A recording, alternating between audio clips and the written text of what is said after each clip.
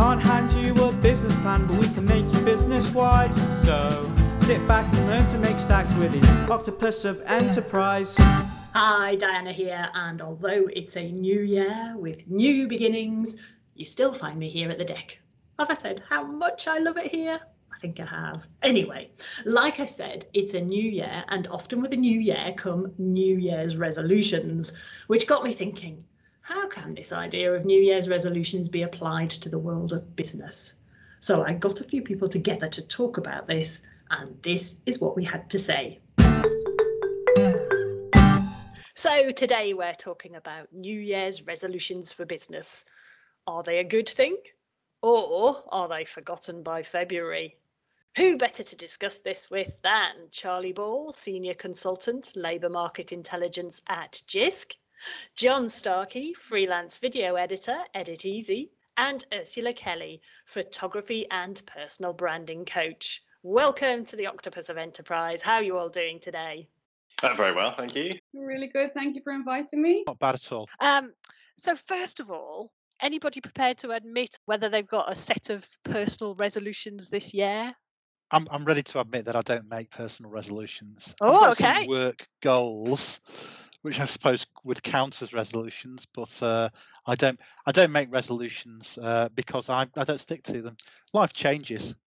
Okay. On a personal level, so it's often quite hard to stick to ideas that you made in January.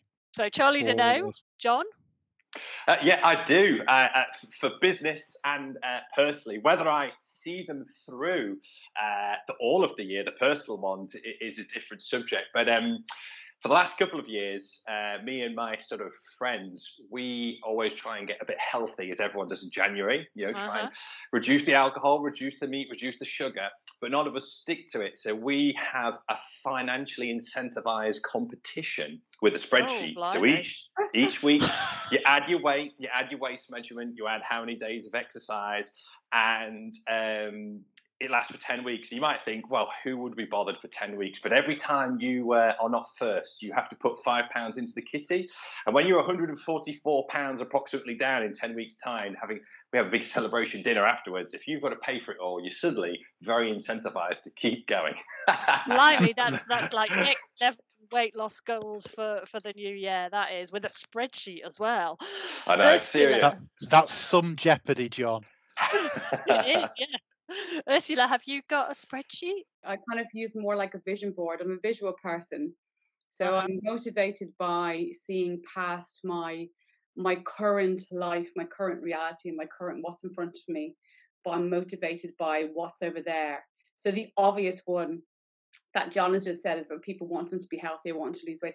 I've always been lucky that my weight has kind of stayed the same more or less most of my adult life, and I've never had to concern myself with that. But as I'm getting closer to 50, that has definitely changed, and it's more about actually feeling like you're going to extend your life than what your waistband says you are.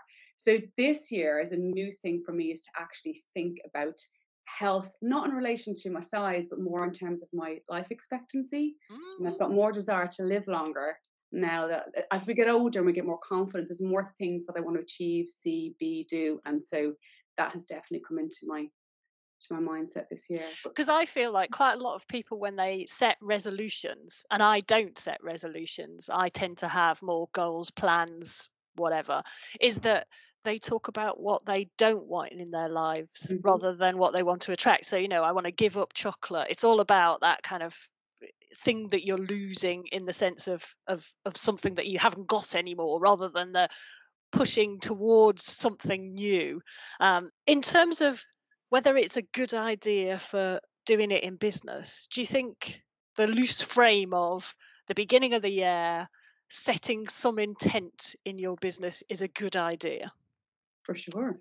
Setting a form of goals and setting up a set of ideas is often a very good idea, and the start of the year, new slate, is a good time to do it. We have various things that go in business cycles and go in cycles throughout the year, and so January, for example, in my sphere, is when a lot of graduate recruitment schemes are recruiting. I deal with graduate employment, and so the start of the year isn't a bad time Many businesses' financial year start, but it's not a bad time to start thinking about what do you want to get out of the next 12 months. What is your business aim for the next 12 months? Because psychologically, there is an important thing there. And there are things, there are changes in the business environment, most notably in import and exports conditions at the beginning of this year, that do mean that setting set of goals for your business is quite a good idea. How do you then stick to them? That's the thing, because John's really extreme competition spreadsheet incentivized thing. What's the equivalent in business to make sure that by February you're still on track for the goals? Any techniques that, John, you are applying to your business? My business is 4 weeks old, so it just happens to coincide with the new year. So wow. I know. So for me, I have set quite a few goals, mainly just to keep me on track and to keep me going. So I'm now a freelance video editor, and the business is called editeasy, as you said before. And for me to make that transition and to do the things I need to do some of the basics like website, social medias, working out what the tax man needs from me at whatever point that would be.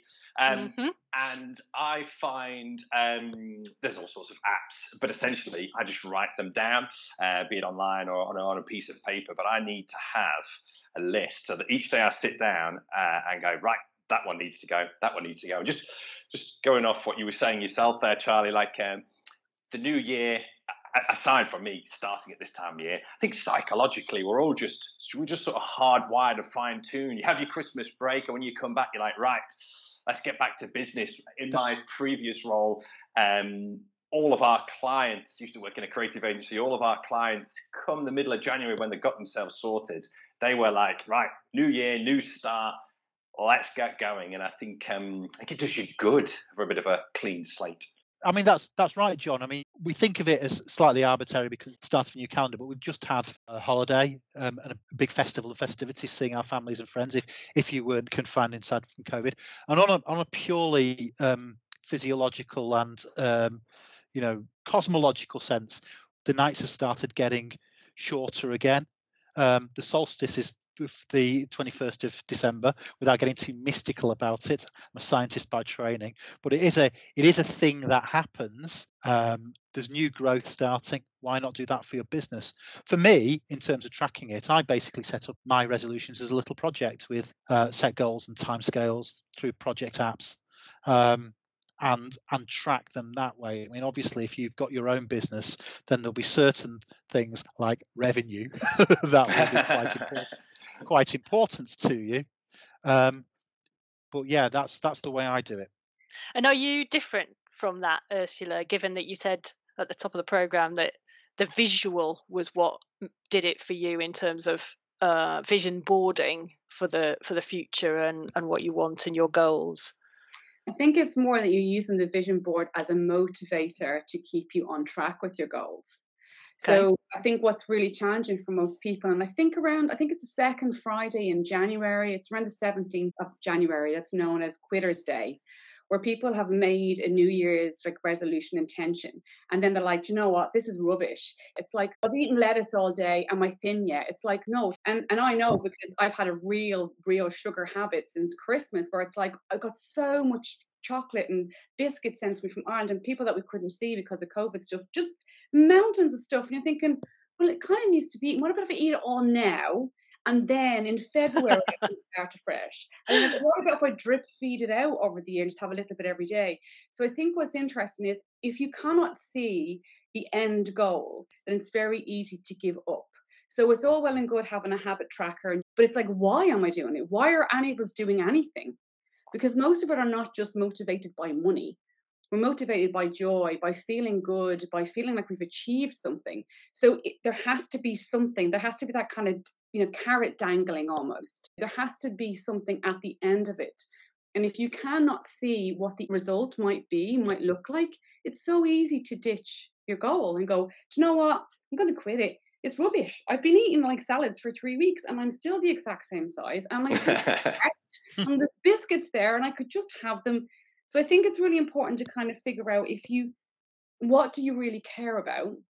And when you get clear on what you really care about, then it's much easier to stick to those habits, those goals, those new ways of being, whatever they happen to be for you. And that's why I choose words and energy and specific ways that I want to feel, as opposed to I must not do this, I must not do that, I must not do the other. That idea of Alice in Wonderland, what path should I take, is what she says in Alice in Wonderland, isn't it? And then the Cheshire Cat says, where do you want to go? And she says, I don't know.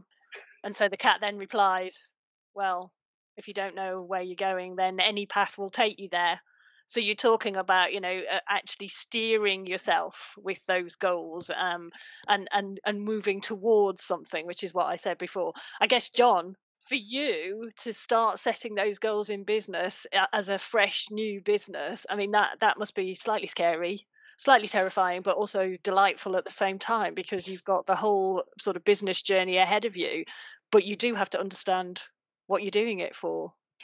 Absolutely, no, I completely agree. Actually, it is it's scary and exciting, and I guess you're quite right. I've got like the short-term goals, like the must-dos right now, to get paid at the end of this month, so to speak.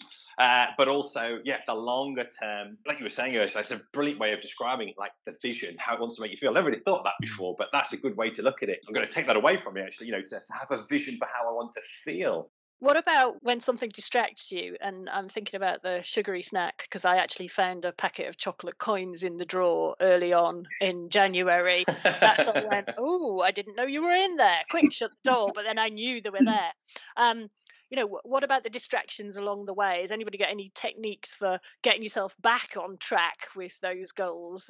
I get distracted quite easily on anything delicious and anything to do with work as well. When something new and more shiny appears, I find it's very good to keep speaking to people. I've sort of adopted someone as my mentor, and my wife as well is a really good person. I'll sometimes just literally just go, what do you think of this? And she'll message me back saying, don't be stupid, crack on with what you meant to be cracking on. But sometimes you need someone outside of the box, or outside. Obviously my box is very small because I'm freelance, but even in business sometimes, again, when I worked at my previous place, when sometimes you just need to pop your head up and go, is this a good idea? And then other people will go, no, or yes. Yeah, a bit of sense checking along the way. And I suppose that's why being part of a network, even if you are a sole trader, business, freelancer, or someone who has a very small team, connecting with others in the outside world is really important.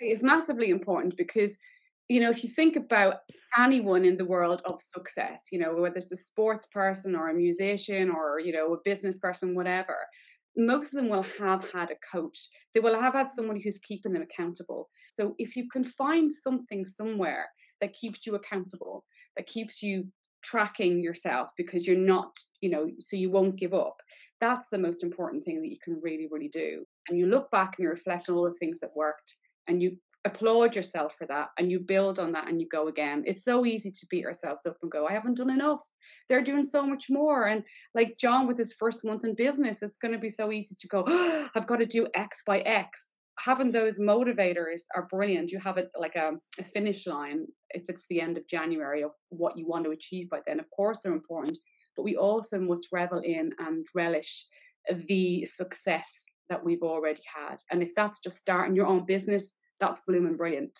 Really good point there, because often when we're trying to reach those goals, we don't stop and celebrate the success of making a little step along the way, and maybe that's some of the negative side of how people approach goal things. It's like on to the next goal, and you actually forget how far you've come.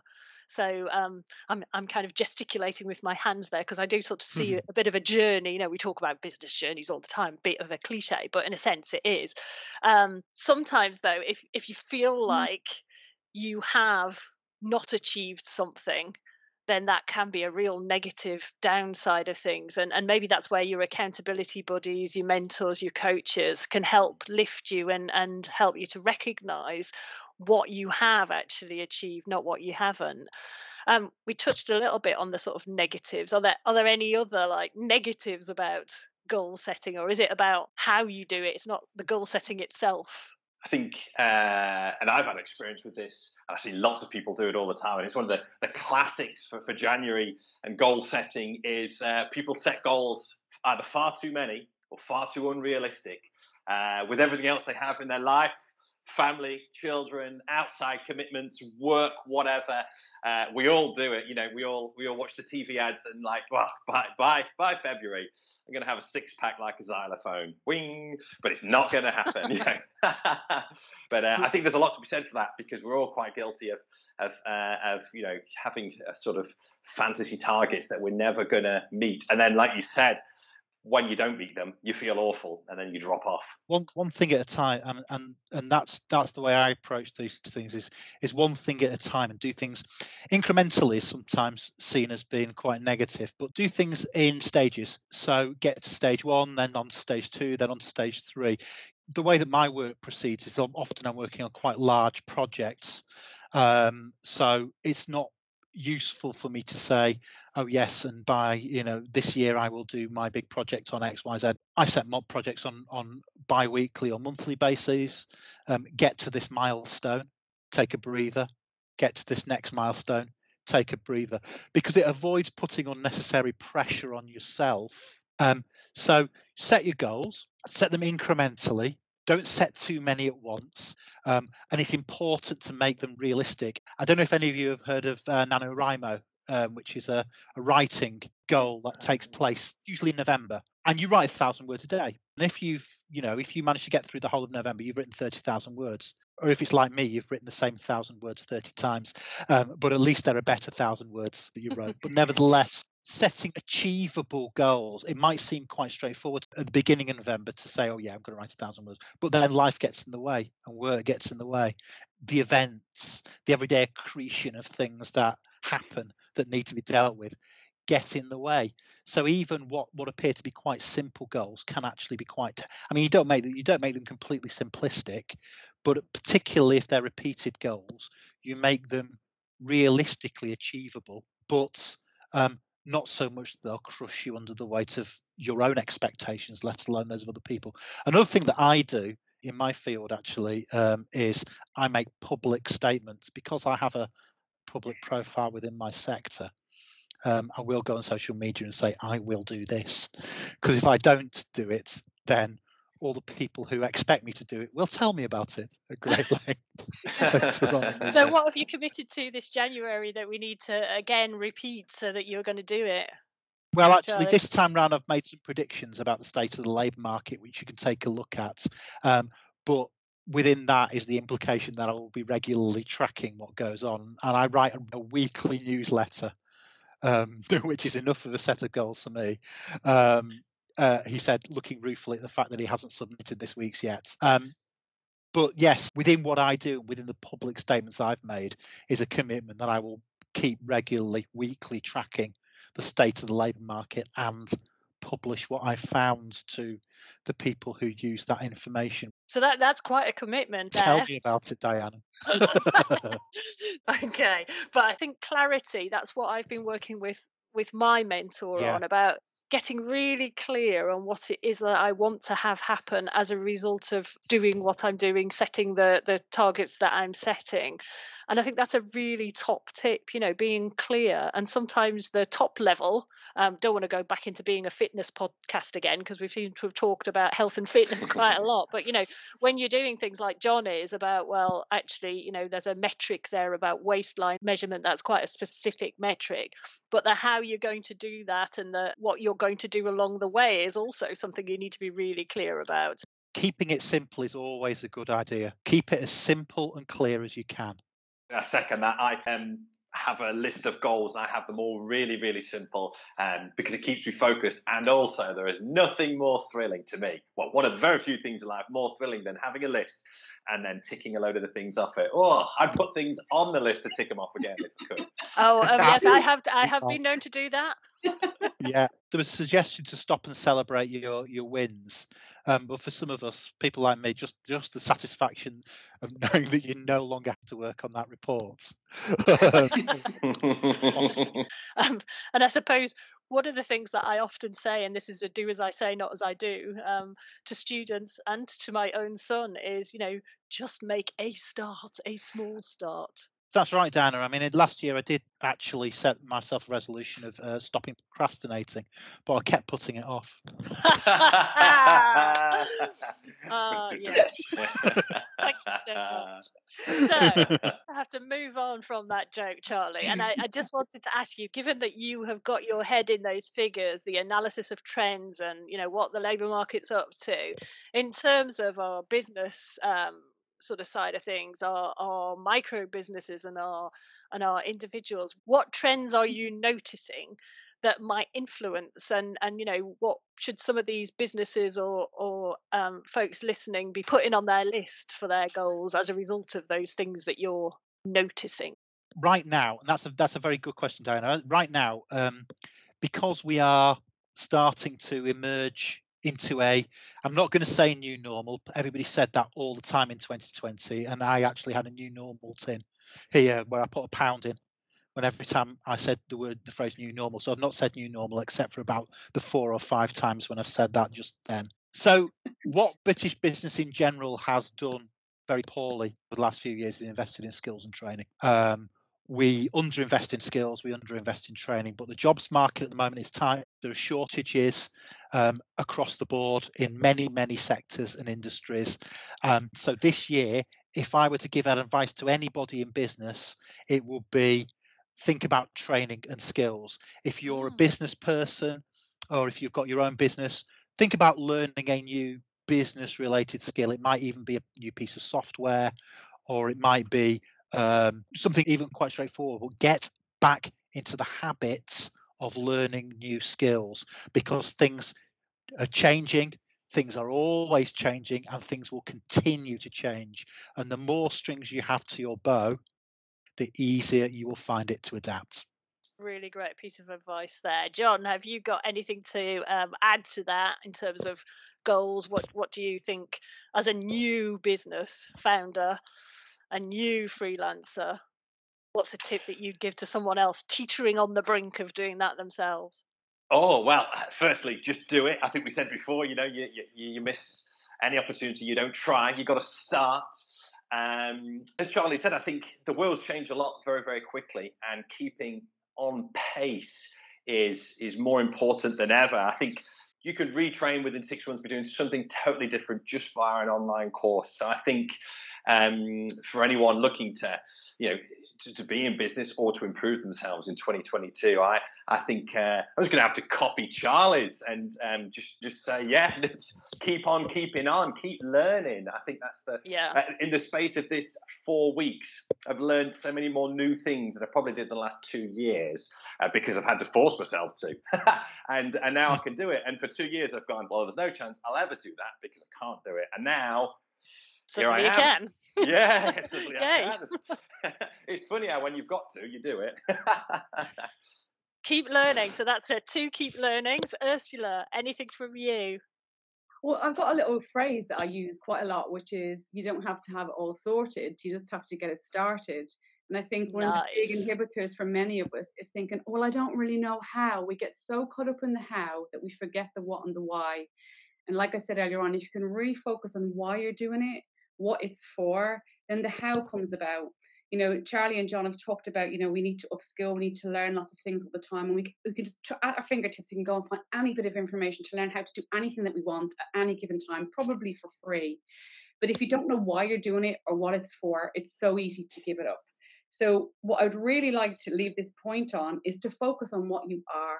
So the statement earlier on, Charlie said something about I am, and it brought that to my mind. If you have some positive statements about what you already are and you build on that, I am the good stuff. Forget all the other stuff that you don't really want to be. I am. What are you good at? What do you love doing? What brings you joy? What do other people say about you? Stay in that affirmation, why you're doing it, and you will figure out the how. that is just a brilliant way to conclude. And I guess I have to reference the fact that Charlie did say before the recording, I am a data monkey.